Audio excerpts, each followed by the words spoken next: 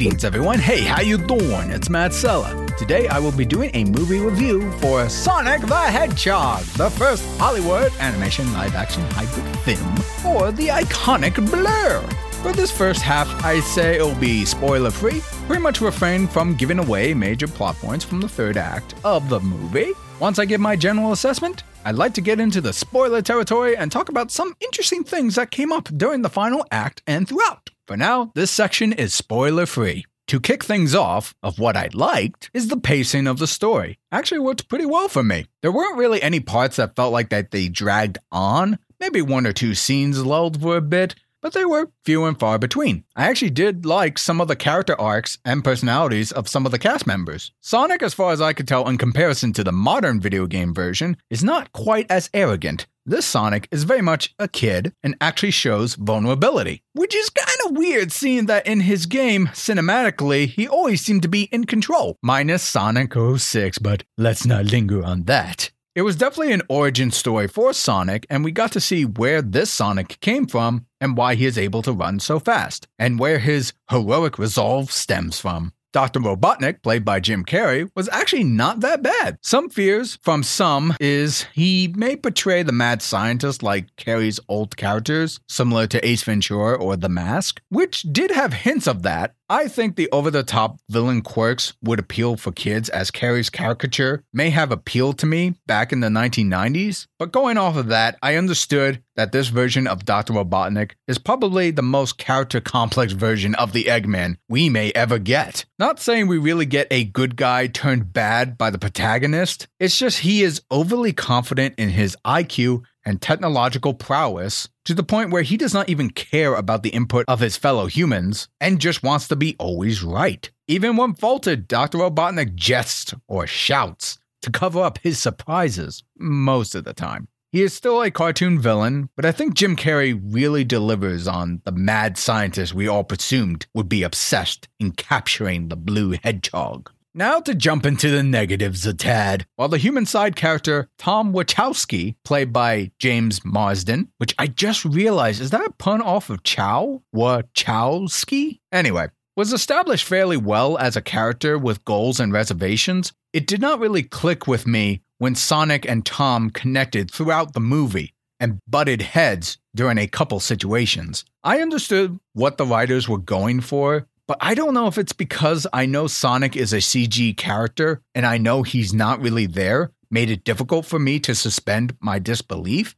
Maybe things were going too fast and some emotional parts escalated quickly and felt juvenile. Yeah, I had to remind myself, Sonic is practically a kid and Tom is a young man chasing his own dreams. To conclude on my negatives, I think my overall problem is establishing some of the characters and their impact on Tom and Sonic. At least referring to where they both lived, Green Hills, Montana, it's given that Tom is the best cop in town, but since Green Hill is such a small town, he dreamed of becoming a cop in the big city of San Francisco and stop life-threatening crimes. But Sonic, who is hiding out and living in Green Hills, thinks Tom should stay and protect the people, even though no dangerous crimes really happen in that town. I mean, that's fine, but for some reason, that relationship between Tom and the town didn't quite click for me to see that internal struggle, but I can go on and on about that. But now to address the hedgehog in the room, the visuals and the animation in the movie. It was okay.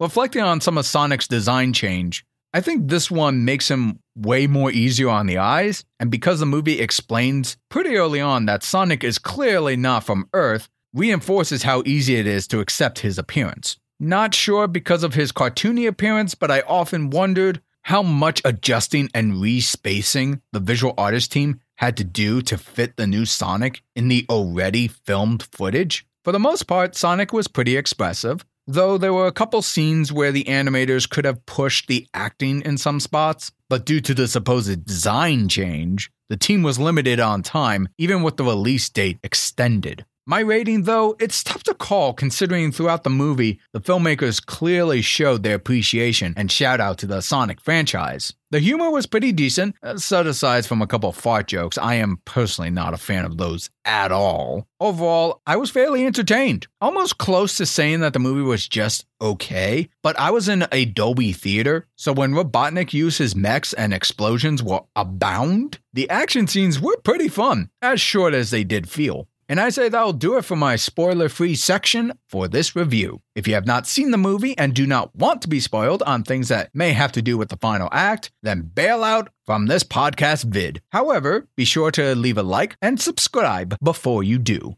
Visit my Patreon or donate at Streamlabs to support me directly. Links in the description below. Okay, you have been warned. Spoilers ahead. Y'all ready? Alright, here we go. So I may be going out of order here, but I really want to talk about the very last scene, or scenes, at the end. After Dr. Robotnik was pushed through the ring portal to the Mushroom Planet, we kind of get a time skip where we see him shaving his hair and donning the big iconic mustache. I remembered back when I was giving my thoughts on the initial Sonic movie trailers, we got a shot of Jim Carrey looking more like Dr. Robotnik with the bald head, mustache, and goggles, and I called out that that would probably be the last scene or a post-credit. And it turns out I was right, but I wish I was wrong, to be honest with you. I get the movie is supposed to be somewhat of an origin movie for Sonic, but I wish the trailer didn't show Jim Carrey in the full Robotnik look and left it more as a surprise. But I get it, it's for marketing to say, hey kids, don't worry. Well, Jim Carrey looks nothing like Big Eggman. He will eventually look like Dr. Robotnik, so come see our film.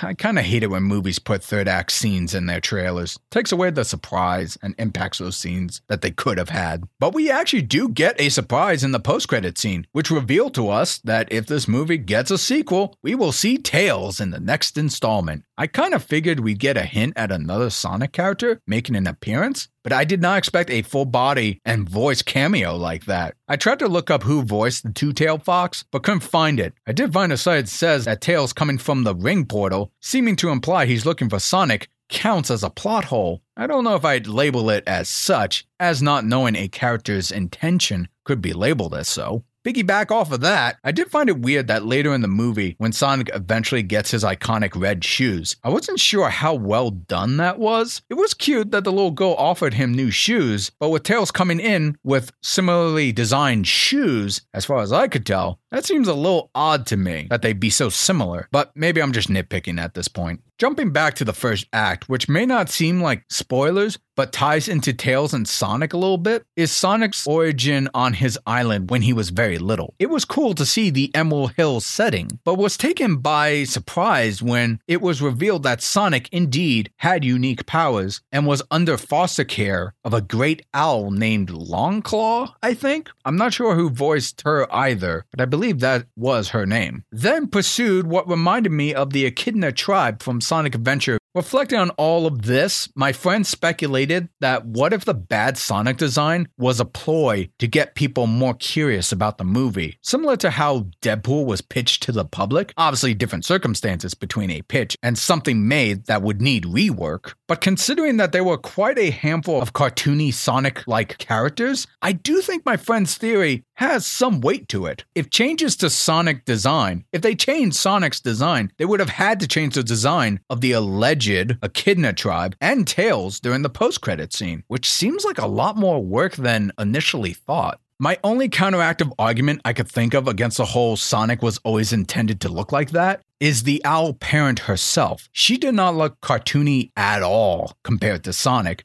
Tails, and the Echidnas. But one could argue since she gave Sonic the ring portals, maybe she came from a different world that looks less stylized than him. But I could go in circles all day about that. However, the last bit I'll mention, which is not spoilers, but thinking back on Tails being considered a plot hole, I actually found Sonic's ability to be a little inconsistent. At least in what circumstance can he move near Flash-like speed? In the bar fight, we get a Quicksilver moment, and yet when caught in the garage, he wasn't able to react fast enough to avoid the tranquilizer dart. Another instance, he was about to dash all the way from Montana to the Pacific Ocean and back, yet was too lazy to go from the coast down to find San Francisco. Another is he could not run up or down the financial building to retrieve his bag of rings? I get maybe even if he could run up, he might have trouble running down because it's so steep, but I have no idea. There are just tiny things that just don't quite make sense with his speed ability.